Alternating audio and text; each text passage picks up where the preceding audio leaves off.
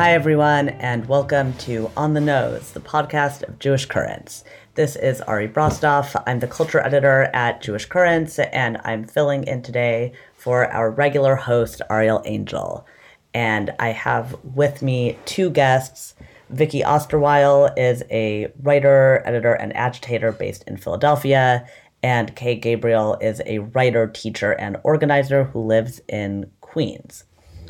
We're here today to talk about a book called Let the Record Show, which is a history of the AIDS activist organization ACT UP by the writer Sarah Schulman, and some of the historical and theoretical and political questions that the book brings up. Vicky wrote a review of the book that appears in the fall issue of Jewish Currents, and Kay wrote a letter to the editor that we published in response. So we're returning to the book today in the wake of a little bit of a controversy that ensued after Vicky's review came out. The book was widely acclaimed when it came out earlier this year, but Vicky's review was critical, and Sarah Schulman wound up being quite displeased with it, and her displeasure at some point became public and was even reported on and became sort of a flashpoint on the internet for a minute earlier this fall. We're actually not going to be really talking about that controversy today. What we're hoping to do instead, and the reason we're here today, is to redirect the conversation to highlight the really substantive questions and debates brought up by the book and about the book that may have gotten a little bit buried sort of in this other conversation. So I just wanted to thank Vicky and Kay so much for joining us today to try and think through some of those questions out loud. Thanks so much for having me here. This is a wonderful conversation. Vicky, it's great to talk to you. Thanks. It's really nice to be here and to be talking about these questions, which I think are so important. So I guess maybe if we can just kind of start by laying out for those who haven't read Vicky's review and maybe aren't familiar with any of this. Vicky, do you want to say what the book is about, how you understand it, and just kind of lay out for us, like, what was your reaction to it? Like, what was your original response to it that you were then kind of writing through in your review? So yeah, the book it's called A Political History on the cover. It's a history of ACT UP New York, which was a direct action AIDS activism and research group. The book is based mostly on oral histories that Sarah Schulman has done. And it goes sort of, not exactly chronologically. It's broken up by sort of sections about the research and direct action and the forms of organization. And there's chapters about, women in ACT UP and all these. But it does sort of move chronologically. And it's a really big culmination of decades of work of both activism and research that Schulman has been engaged with and has often been a very important and vocal supporter and producer of that work. I think it deserved a lot of attention for what it was, and that I think we should be giving as much attention as it got to most works of movement history. I think that the questions it asked are really important, but I also had a lot of problems with the way it framed the movement. As I'm sure most listeners will know, AIDS activism was, especially in the 80s and 90s, in the context of basically a genocide. It was horrible. It was in constant death and struggle. And so there's a lot of tension around how do we depict that history, because so many of the activists were lost at the time, and it's so serious and so painful. And also Sarah Schulman was a participant in that movement, and I think, and these people are her friends and she's worked with them for a long time. That's not a problem. The problem is that means that I think there's a lot of nostalgia perhaps, but also a desire to see those comrades be sort of elevated and respected and honored for what they did, which again, I understand. That I think in the book sometimes leaned over into a real over claim that like ACT UP is the best way that change can happen. And I also disagreed with a lot of sentiments in the book about how sort of leadership works and organizing works. And we can get into the nitty gritty of that. The thing that ended up being, I think, both the cause of the controversy and the bigger point, and what made me most sort of emotional in response to it, was the real absence of a discussion of trans women in particular and trans people in general in the AIDS crisis. The first moment where trans women are brought up, it's brought up to talk about this TV show Pose from 2017-18, where Black trans women are depicted being arrested at an action where it is pretty clear in the historical record that they weren't actually present. And my response to that was like, wow, this is the first time trans women are showing up. And it's a discussion about how they are like being inserted falsely into this narrative and trying to like sort of capture this narrative in this way. Kate, I want to give you sort of also a chance to be a reader here and not just a responder. So do you want to talk about your take on the book, just in general, anything that you would kind of describe differently from Vicky, and also your response to Vicky's critique of the book? Yeah, happily. I guess I want to offer what I think is some important context. So one thing that Sarah Schulman, author of Let the Record Show, likes to talk about is the intentional process of historical amnesia that surrounds ACT UP and, in fact, the HIV/AIDS movement in general, the intentional and unintentional obliteration of history that continues to shape an epidemic and its force in our lives, right? That's what the ACT UP Oral History Project was started to confront, because for decades, institutions of cultural memory in the US, cable TV, the New York Times, were heavily invested in covering up actual living memory of the crisis and of the enormous work that people had taken, many of them sick and dying, many of them already dead, had taken to change the conditions of that crisis. So the ACT UP Oral History Project is already an attempt to tell history differently and to enable us to understand how the shape of the epidemic changed. In 2011, Jim Hubbard and Sarah Schulman directed a documentary called United in Anger that also tells this story. That was around the same time that a much more famous and much more widely distributed documentary called How to Survive a Plague came out. And then Sarah Schulman effectively waged a 10-year-long culture war to once again change the narrative around HIV/AIDS and around ACT UP, because the narrative presented in How to Survive a Plague is the story of a handful of heroic men who had access to powerful people and were able to advocate for treatment. That's the narrative. That narrative is false. And this is what I think Let the Record Show does, is she wants to illustrate all the dimensions according to which it's false. And so that's why the book is 700 pages. And that's what I got out of it as a reader, right? She needs you to understand everything that's happening in this space at this time and the reasons why ACT UP was effective. So that's why I disagree with Vicky that this is nostalgic, because the point is to understand why it was effective. You also get to see an enormous degree of conflict, including the conflict that eventually split the organization. The other narrative turn that I think is really important is she refuses you the relief of 1996 and the development of antiretroviral therapies, which are now still the standard of care for being HIV positive, that can prevent an HIV infection from turning into AIDS, right? You know, often when the story of the epidemic is told, it's told in terms of like people fought and fought and fought and died and died and died. And then, you know, there's this kind of epiphany of antiretrovirals and there's a sense of like relief and salvation. And Let the Record Show really refuses that release because it ends in 1993. So we don't actually get to that point. She wants you to understand, she wants us to understand why this organization was effective and what it was able to do, which was not end the AIDS crisis, but it was to transform the AIDS crisis. That's her argument. And I think it's a persuasive argument. So that's one of the reasons why I responded to Vicky's review in the way that I did. It's why I think it's actually like important to really kind of take this book for what it offers, and then to really kind of take up the charge that it gives us of soberly assessing history. I'm sure you both have a lot more to say and could actually do this entire thing without me. But I think just to kind of break this down a little bit, I actually wanted to jump off of some language you were just using, Kay, about kind of the nostalgic versus the effective.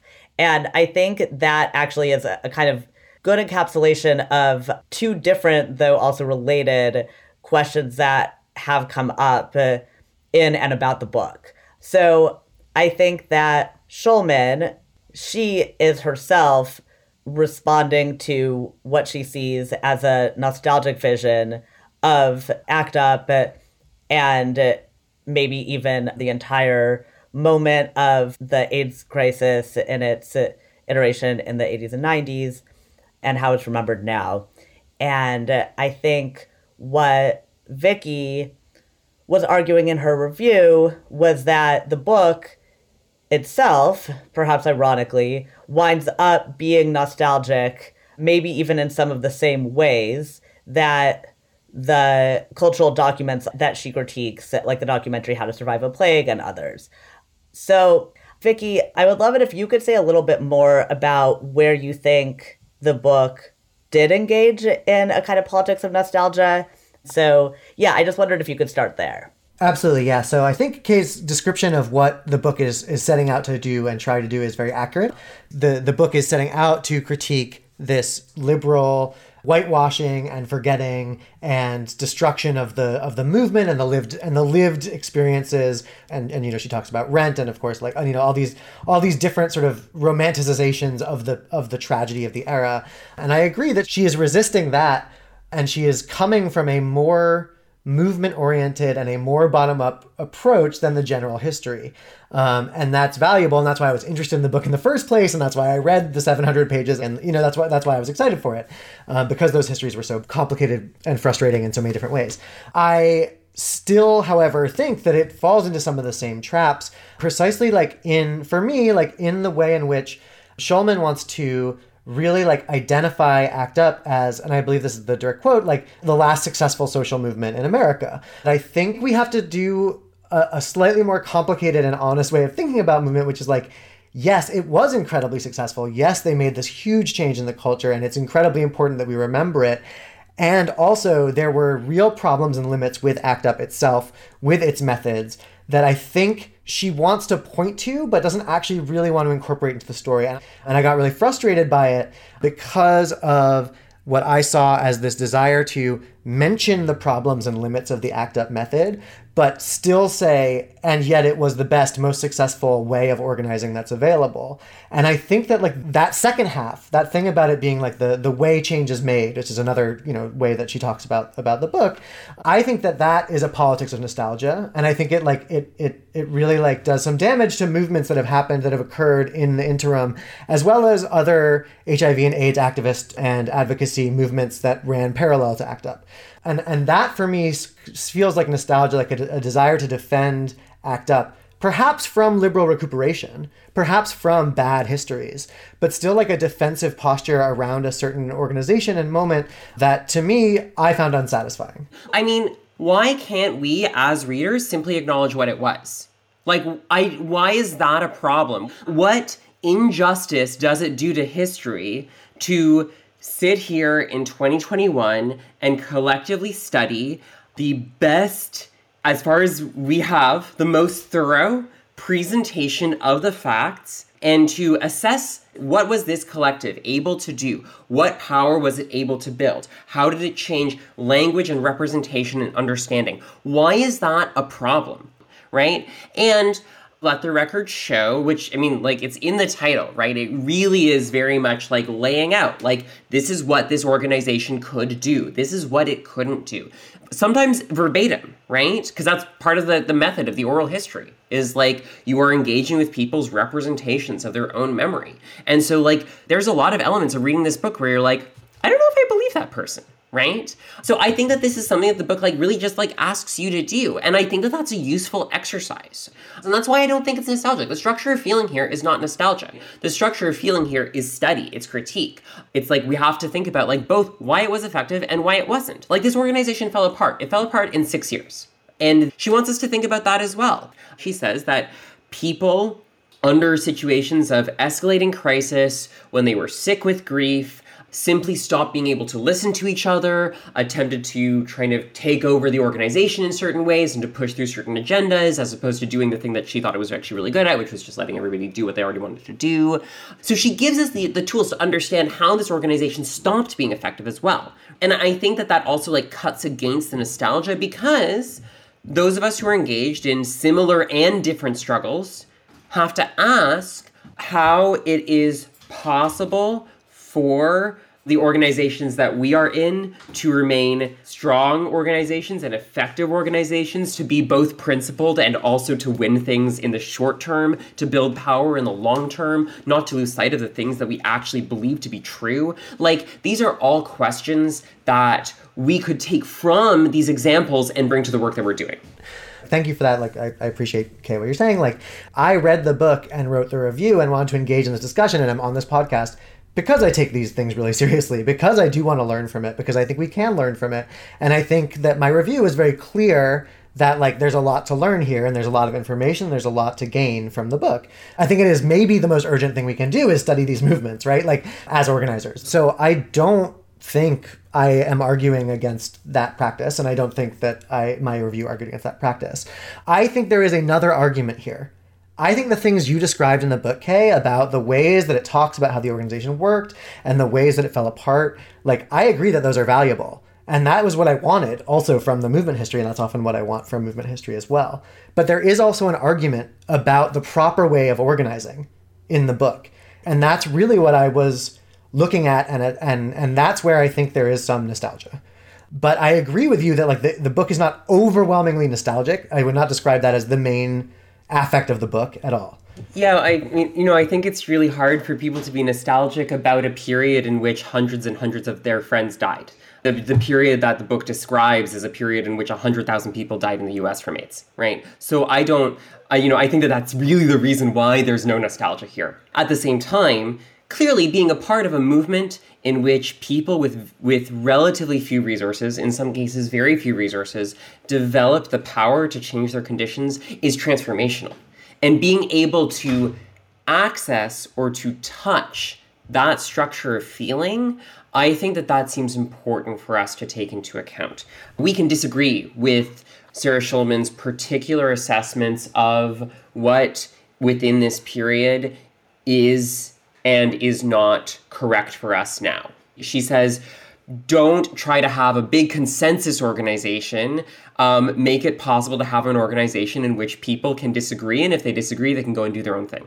That's a claim. And we can be like, oh, do I agree with that? Do I disagree with that? She has a big, like, direct democracy, mass democracy thing. Maybe we don't agree with that. That's not the way that most unions are run. That's not the way that some political parties are run. So maybe that's not how we want to organize. Maybe that's not the kinds of organizations we want to be involved in. We can disagree with those theses, and we can still get a lot out of this. I just want to sort of back up for 1 second and just kind of name a little bit more precisely some of the questions about politics of representation and inclusion and who is remembered as being part of what, and what does it mean to make certain kinds of choices about the archive and choices about the questions one might ask about those archival sources or about other works of literature or film even, right? Or even like Stupid TV, which is something that came up and became actually kind of like a flashpoint in all of this, right? This controversy that Schulman weighs into about the show Pose. So I wondered if we could kind of bring into the conversation what you both see as Schulman's argument about what I guess she would probably call identity. So like subject positions of race, of gender, of trans or cisness, of class, right? Like she has like a pretty specific argument about where people's subject positions fit or don't fit into movement work. And I think that's where nostalgia and these really essential kind of movement building questions actually meet has to do with those questions. So I guess I wonder if you could just kind of each speak to that. Vicky, do you want to start? Yeah, sure. There is a big question historically about the presence and absence of trans people, especially trans people of color, in the record of queer liberation. Jules Gilles-Peterson just gave a very interesting talk that's coming out of her new book about the sort of way in which trans women of color in particular end up being a sort of historical football who like their absence or their presence like ends up like acting as a symbol of a movement's righteousness or goodness, and the way that, you know, people talk about, you know, Black trans women led Stonewall, they threw the first brick, and like that they were like sort of everywhere in this history, and how complicated that can be in terms of like both they were there and often sometimes they weren't there. And in ACT UP, they often weren't there in a real way. My review, I think, was perhaps understood as saying like, no, they were really there, and stepping into this really messy argument. Whereas like what I think I was feeling was like, no, they only appear in this book as not being there. Like, I think it would have been very easy for Sarah Schulman in the book at any point to sort of say the status of trans people was different. We shouldn't project the politics of the trans present into the past. Like, they weren't present at this event, but also, you know, there's also the question of like a lot of trans women back then weren't identified as transsexual. Like the word trans wasn't even really present at that point for most of this book's history. And so like people who hadn't had gender reassignment surgery often wouldn't identify as trans, and those people might now today, and they might not. Some of them would, some of them wouldn't.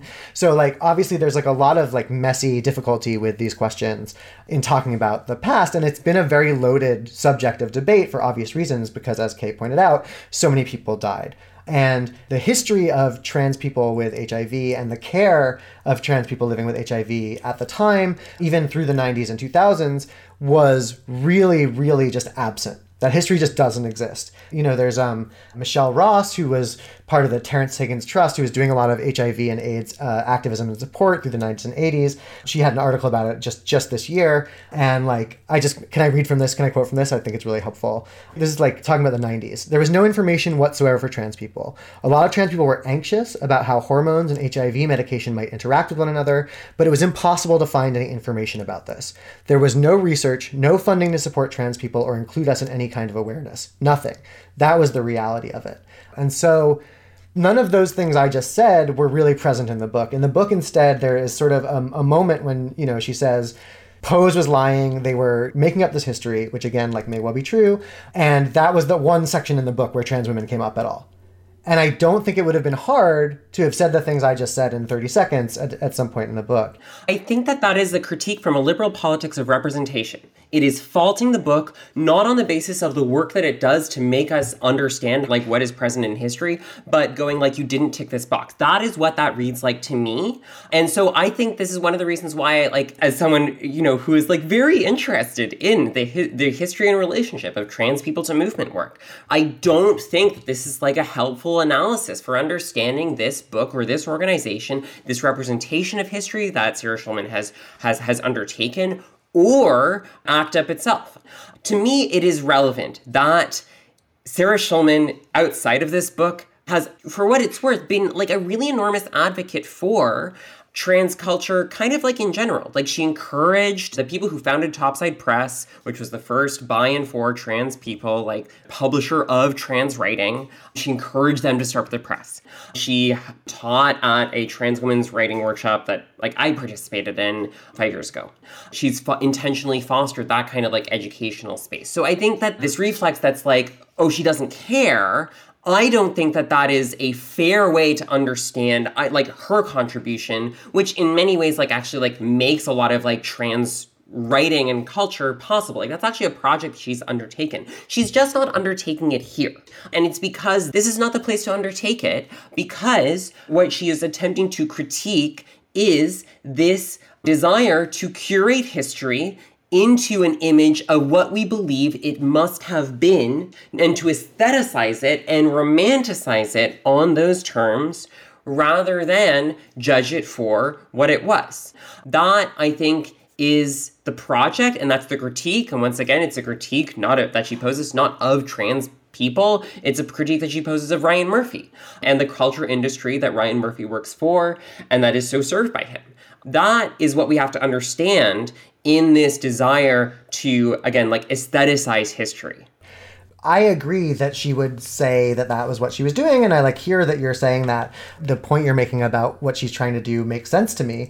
I didn't experience it that way. I didn't encounter it that way. You know, it wasn't about checking off a box. It was about like, oh, like, here's this section on trans women. Oh, here's this thing about how they weren't really there, and then they never like recur in any way. That to me strikes me as a way of historicizing the movement that doesn't talk about all the complicated things that I've just mentioned, which I don't think are very would have been very hard to talk about. I mean, but it's not a history of the AIDS movement. It's a history of ACT UP New York. Therefore, and to a certain extent, like, the content of this book has to be determined in a positive sense by what people did. right? Because you can't write a history about what they didn't do, right? So if you're going to write a history of where you talk about, the Stop the Church action, and you talk about changing the CDC definition of AIDS, and you talk about getting 300 Haitian people out of immigration detention at Guantanamo and finding them housing in New York City, it all has to be determined by what people actually did. That's the mandate. So I don't think it's a problem to not talk about what people didn't do. But she does talk about something. I'm responding to a paragraph in the book. I'm not saying where were they? The trans women are there once. Yes, to talk about a misrepresentation of it. Okay, I'm going to read the paragraph. Interestingly, in an episode that aired in 2019, the television series Pose, produced by Ryan Murphy and Janet Mock, depicted ACT UP's action at St. Patrick's Cathedral, but added Black trans characters from the series going to the demonstration, performing civil disobedience, and being taken away by the police. In reality, one trans woman was arrested at St. Patrick's, but they were white. ACT UP facilitator Kathy Otter, later Otterson, writing on the ACT UP alumni Facebook page, Robert Vasquez Pacheco and Moises Augusto Rosario both expressed anger that corporate representations of ACT UP inserted non-existent people of color while ignoring the people of color who actually were there and did the work. Once again, ACT UP still had no control over its own representation, but this was 2019, 32 years after its founding. This is a paragraph not about how trans people weren't in ACT UP. It is a paragraph about the misrepresentations of history, including misrepresentations that ignore who actually was present. But this is what I'm saying, though, is that that's there in the text, but it is also the first time that trans people are appearing and trans women are appearing in the text. And that matters. That matters structurally. For a liberal politics of representation, yes. But if we are people who do not subscribe to that liberal politics of representation, it should not matter. I guess I'm not necessarily sure that a liberal politics of representation is, in fact, the only rubric by which these questions could matter. It seems to me that just in the situation that we're talking about here with this paragraph, it seems to me that there's actually a couple of things being conflated in that paragraph. Pose is a trashy television show, right? I've seen one episode of it, and the main thing I remember was that they're filming on the Chelsea Piers, but it's the Chelsea Piers of now that house expensive mini golf or whatever, but the new gentrified Chelsea Piers are kind of playing the old Chelsea Piers of the 80s that were best known as a place where people had sex. So this is not to defend Pose, but it did seem to me in that paragraph that critique of a work of fiction, of television, was kind of being asked to do a lot to kind of uphold a larger critique of movement history that would even ask questions about historical absences. And I guess I would say I'm not necessarily sure that a work of movement history can't be a history of what people didn't do as well as what they did do. It seems to me that, in fact, it's always both. Yeah, I mean, I think that my main, response to this is I just don't think that this is, the most interesting question to ask about this enormously interesting book. To me, as someone who is very interested in the relationship of trans people to social movement, I just don't think that asking, where were the trans people in ACT UP and where are the trans people in Let the Record Show is the most interesting way to engage with this particular history.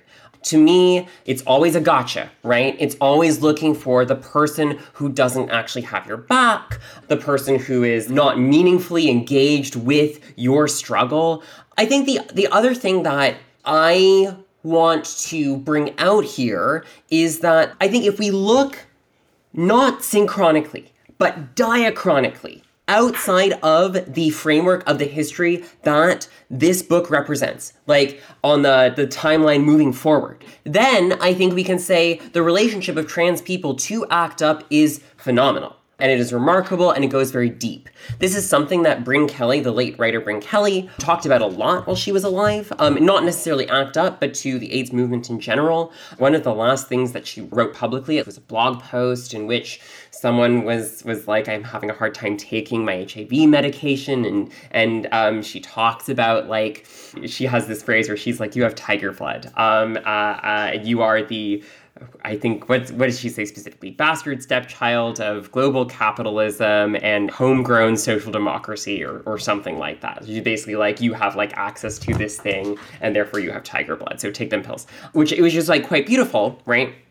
But one of the things that she's like attempting to implot there is the relationship between HIV positive trans people in the present and this particular history in the past, and a relationship in which like, oh, this kind of prior moment of political activity is helping me stay alive right now. That seems to be important to pay attention to. The other thing is, like, I've been talking to my students about this for a couple of weeks now. I don't think you can understand like trans culture in the present without like thinking about it in terms of AIDS, in terms of the HIV/AIDS epidemic, in terms of how that was like fought and politicized in certain ways. So if we broaden this out diachronically, then these questions do become interesting. But synchronically, I don't think they're terribly interesting.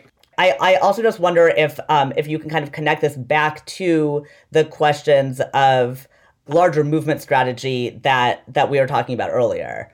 Like one of the claims that Sarah Schulman makes in this book, and again, this is a place where we can like agree or disagree with her, right? Is she says that ACT UP, even though it was a majority white and male organization, was capable of significant feminist and anti-racist wins because of the particular kinds of coalitions that were built within this organization and the ways that it was directed towards keeping people alive in certain ways. And I think that that's important for us to pay attention to, because one of the things that she, I believe, is talking about is the fact that political identity and political consciousness are not the same thing. That neither is necessary nor sufficient for the other, right? And that, I think, is actually a very important insight insofar as it helps us get out of a trap that people can fall into of assuming that because someone has a particular social position, they have the right understanding of political events. And that, I think, that is a trap. It is a really bad trap. And we need it. So it's good to reject that. And I think that that's one thing that this book does well. Yeah, and I was also actually going to turn to the question of the racial makeup of ACT UP. So I really appreciate that we're on the same wavelength here, Kay. So I think like what's interesting about what's going on for me is that like I don't think that you are misdescribing what Schulman was trying to do with the book. I just found it unsatisfactory because I think she's trying to have it both ways, is how I experienced this. Again, reading just the book itself, just the text, like not like outside of broader questions of her activism or what she's done in her life, which all, the stuff with Topside is great. And obviously like Topside produced a lot of great books. Like it's all very important and worth supporting. And I mean, I was certainly not trying to call her transphobic in her thinking and life. The way that the book talks about that, I think you're right. It wants to say superlatively and in a really dramatic way, this is the best way for things to work. And she says over and over again, the overrepresentation of cis white men in ACT UP allowed them to get into boardrooms and like had all these tactical advantages. So the way that you're talking about like identity not being necessarily definitional of your politics, like I completely agree with that. I think that it's important that we be able to imagine both that people are totally products of their own personal experience, the moments they come from, the identity just sort of produces sort of like statistical likelihoods that certain kinds of attitudes will be present because of experiences, and but it's not destiny, it's not fate. And there are reactionaries and revolutionaries among all classes, races, and genders, right?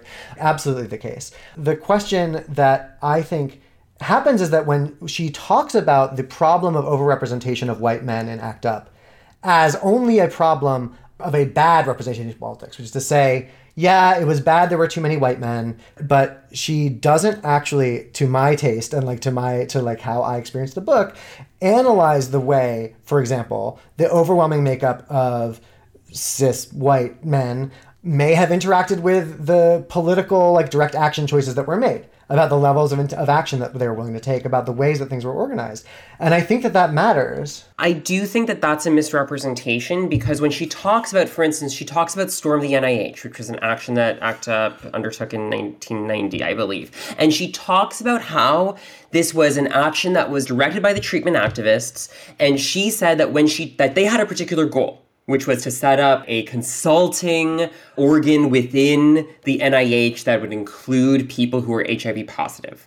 but they didn't actually represent this adequately to the rank and file membership. And so people in the rank and file had a really poor understanding of why this action happened in the way that that it did, and there was a lot of dissatisfaction around it, right? And so she does actually talk about, like, without reducing, like, the inside activists to the white men versus the outside activists. She's more nuanced than that, but she does talk about how the problems with people who assumed that they could walk into a boardroom and get a meeting changed, and in some cases negatively affected what this organization was capable of, right? The thing that I think she does do, and she's like, okay, some of these people had more power, right? Like Larry Kramer went to one of these places with like one of the people who like founded Burroughs Wellcome, right? And so like that changes things for access. So she's, I think, approaching that empirically. Like, what could they do? And there are these moments where you can see this organization getting into real problems based on some people believing that this access is good, some people believing that it's not good, some people not wanting to be strategic about how they use it, some people being like overly strategic and guarding how they access it. I think that that's there. Oh, yeah. I mean, that's what I mean by saying she has it both ways. Because I think like some of it is there. And then there is simultaneously an argument being made about the mode of organization that ignores the consequences of that. So even though I agree, I remember that chapter in the book, I think she does do a good job of like describing internal conflict within the organization around these problems. But there is an overarching theory and argument that's being made that I disagree with, that I think is overshadowing the way these effects matter. And that may just be a difference in our reading. I'm not disputing your claim about like that's presence, but I don't think that the way that gets incorporated into an argument overwhelmingly takes into account like the questions that we're talking about here, which are incredibly generative and important. I have a question. Can both of you say how you would actually describe the organization of ACT UP that Shulman is talking about in the book? Because I think that this is something that's been kind of coming up throughout this conversation, but I'm not sure if we've actually quite said yet, like, how was ACT UP organized and how does Shulman see it as having been organized? I think that one thing that particularly jumped out at me in the debate that I've seen you having in print is Vicky, you sort of portray a kind of continuity between ACT UP and a lot of nonprofit type activism that followed, and Kay, you seeing kind of a break there.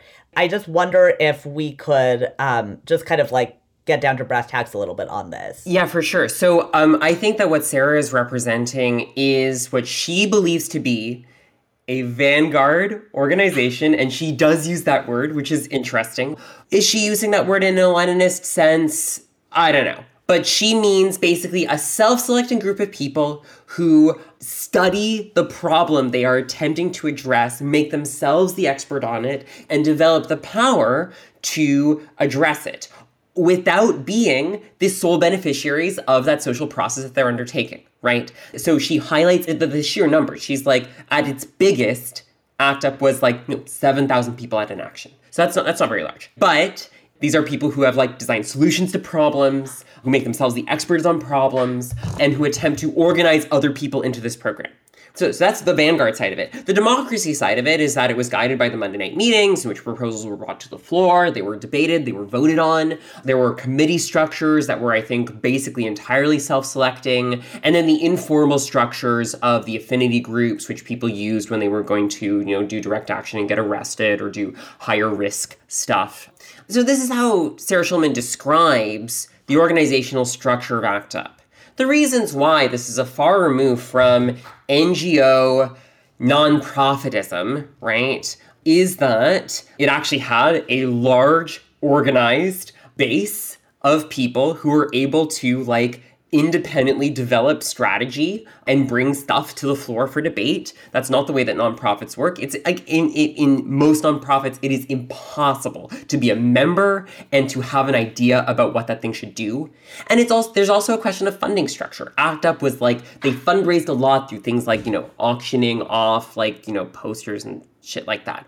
But it didn't receive grants, and it wasn't subject to the kinds of conservatism that nonprofits of, say, the mid-90s up to today are subject to, because all of these bodies are chasing the tail of funding, and therefore are hugely limited in what they can do because they are reliant on this kind of funding. It was a member-funded organization, and so that puts it more on a continuity with things like a dues structure, even though it didn't collect dues.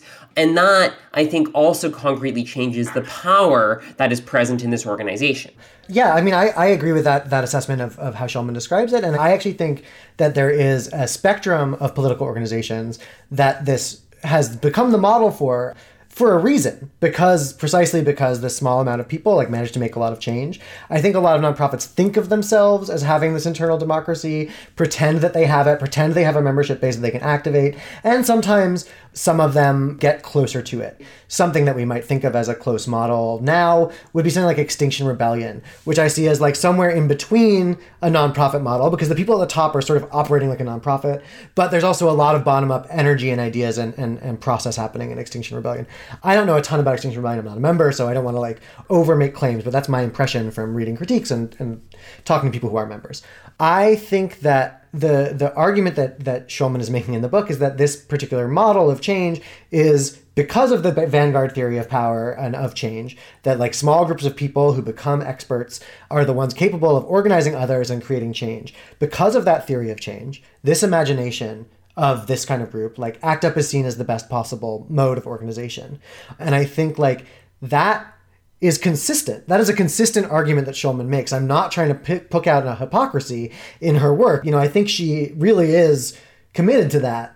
And I think it's wrong. And that's where the question comes up. And so it's not about it being like continuous with like the biggest nonprofits, many of which have literally nothing to do with any kind of street action and are just a way of laundering capitalist tax breaks. But there are also a lot of nonprofits that I've interacted with in movement spaces that are, in fact, pretty small, very poorly funded. They have 1 or 2 grants, and they are working, they're activating people like me, trying to get people like me to organize and act with them in a way that I think is very similar to how ACT UP functions. So there is like the nonprofit world is huge.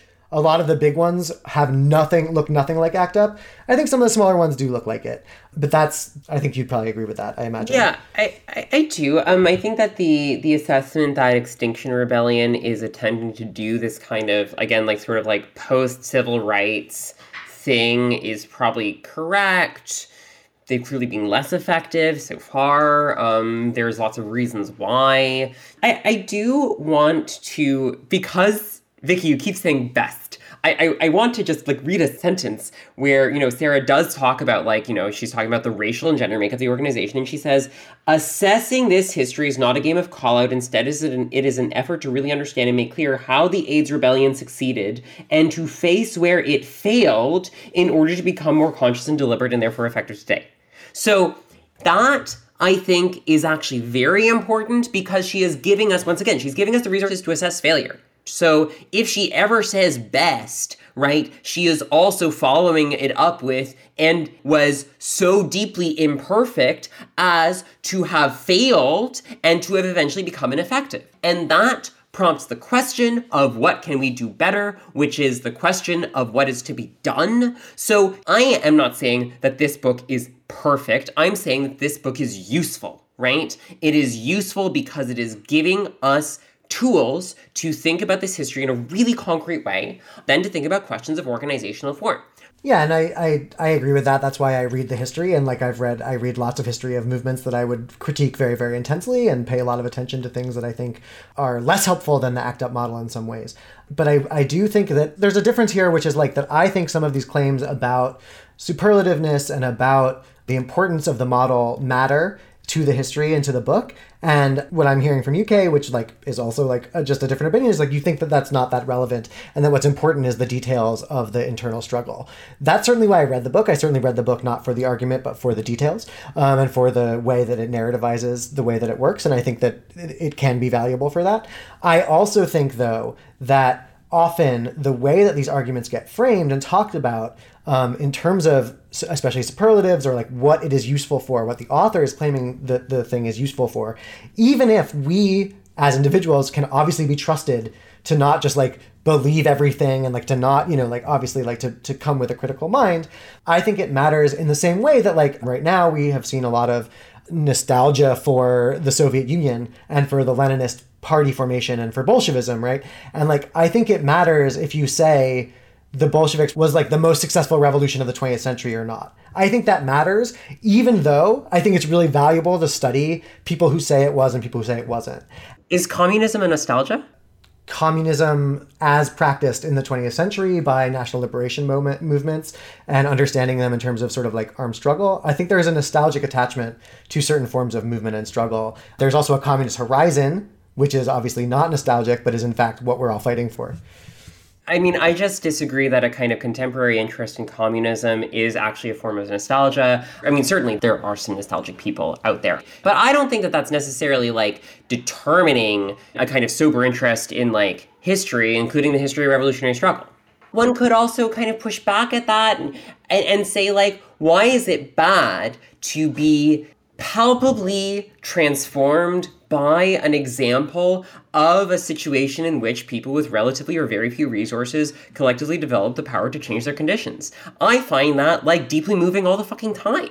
Hopefully not in such a way that it distracts from a sober analysis of what our conditions are.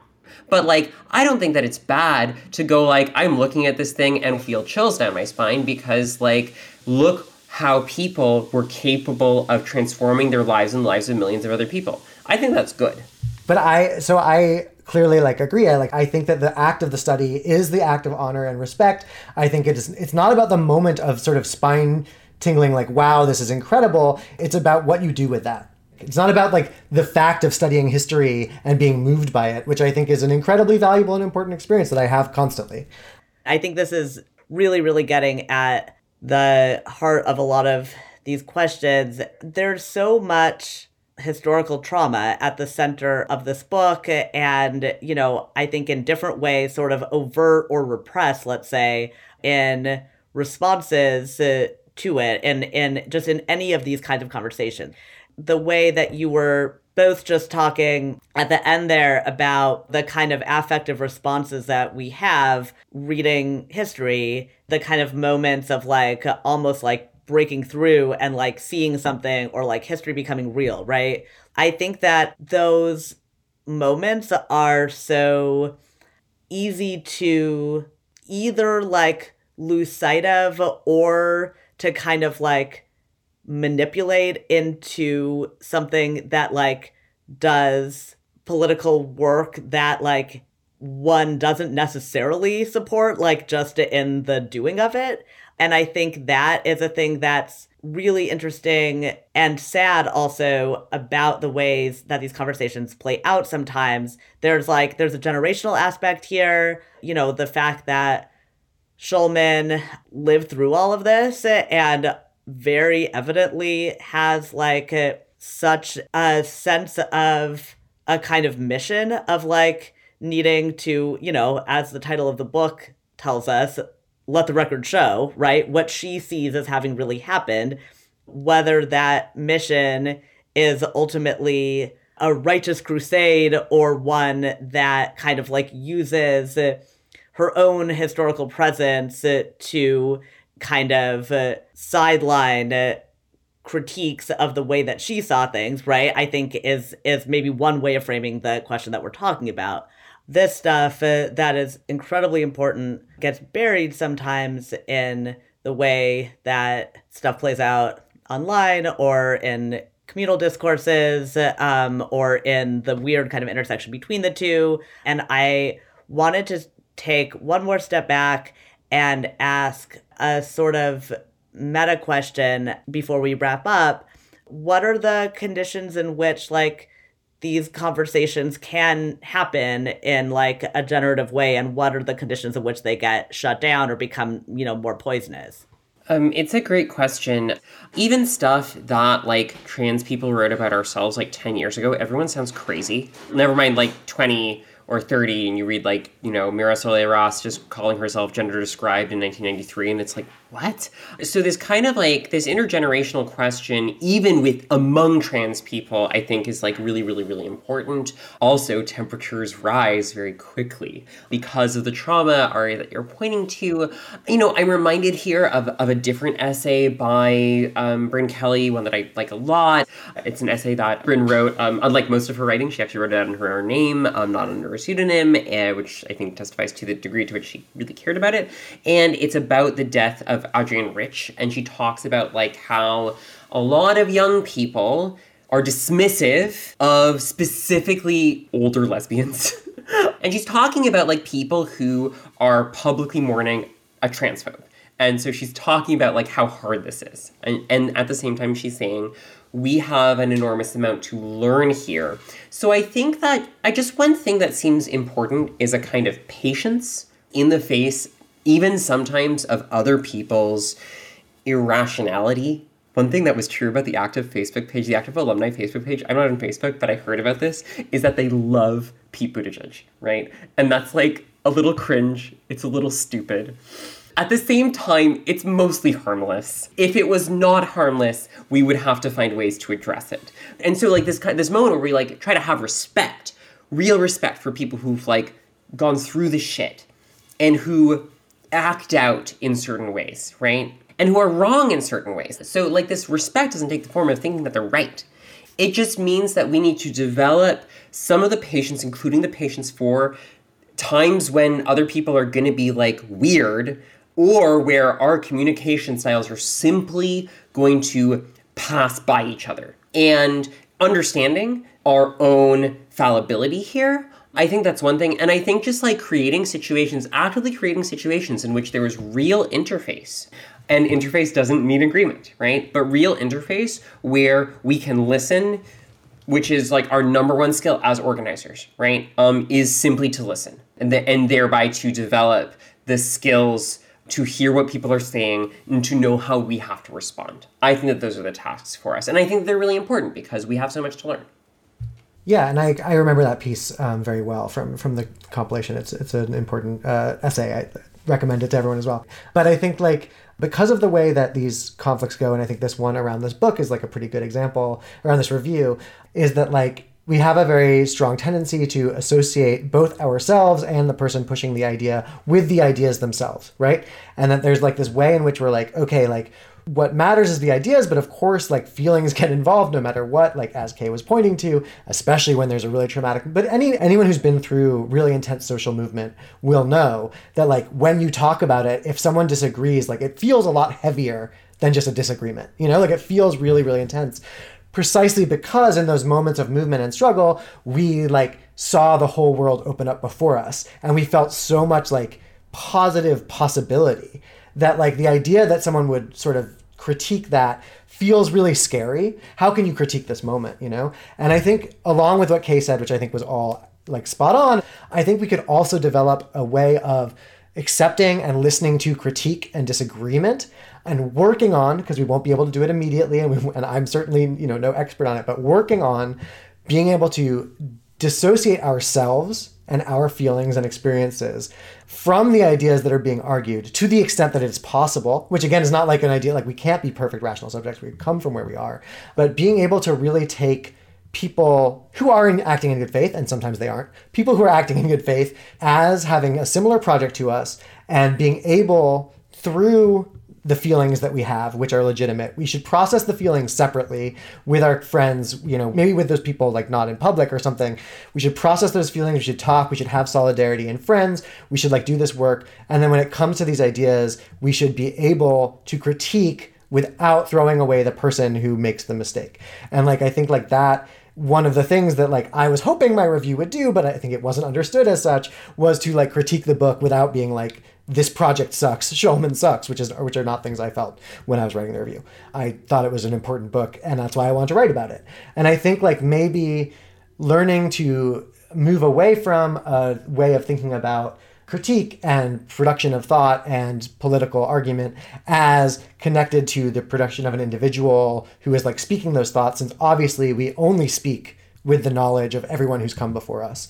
You know, especially with as Kay was saying, with trans politics and the rupture that was produced by the AIDS crisis, like, it's so hard. It is so easy to feel like orphans in, you know, in this moment, and that like every 5 years everything changes and then everyone's wrong. And like, it's really hard to like hold that as a historical knowledge based in trauma, while still fighting for what we believe is right in the moment, but also not treating people who disagree as disposable. And I hope conversations like this one, where I don't think we came to a substantive agreement, are really valuable in that anyway, because I think like we sort of both together held these different opinions and different positions, expressed them in a, I think, largely respectful and caring and careful way, because what matters, I think, to both of us is that we overthrow this world as it exists now, and that we completely destroy cis heteropatriarchy, white supremacy, the conditions that produce pandemics, and then make the people dying from pandemics disposable. We have to create a totally new world. We're going to disagree on how we get there very often, and we need to learn to have that disagreement be generative and respectful, and also to know where the lines are in terms of like, okay, actually that's a line for me that I can't cross. Being able to manage those things is difficult and complicated, and is work we're all going to have to do as organizers and revolutionaries. I'm so happy again to have gotten to have this conversation. I think this is actually one of the few debates I feel like I've ever seen, let alone gotten to kind of moderate, where both have substantive disagreement and truly want to overthrow the world and make a new one. And it's so exciting to get to actually do this. And I hope that we get to have many more of these. I wish that we were all in the same place and could go get a drink now. But I'm going to say goodnight, and that this has been an episode of On the Nose, which is the Jewish Currents podcast, and that you should subscribe and review us and tell your friends to listen, and you should subscribe to the magazine, and you should go to our website, which is www.jewishcurrents.org, and all of that stuff to get more conversations like this one. Thank you for joining us. And thank you so much to Kay and Vicky for joining us tonight. Thank you so much. Thank you both. It was great. Thank you.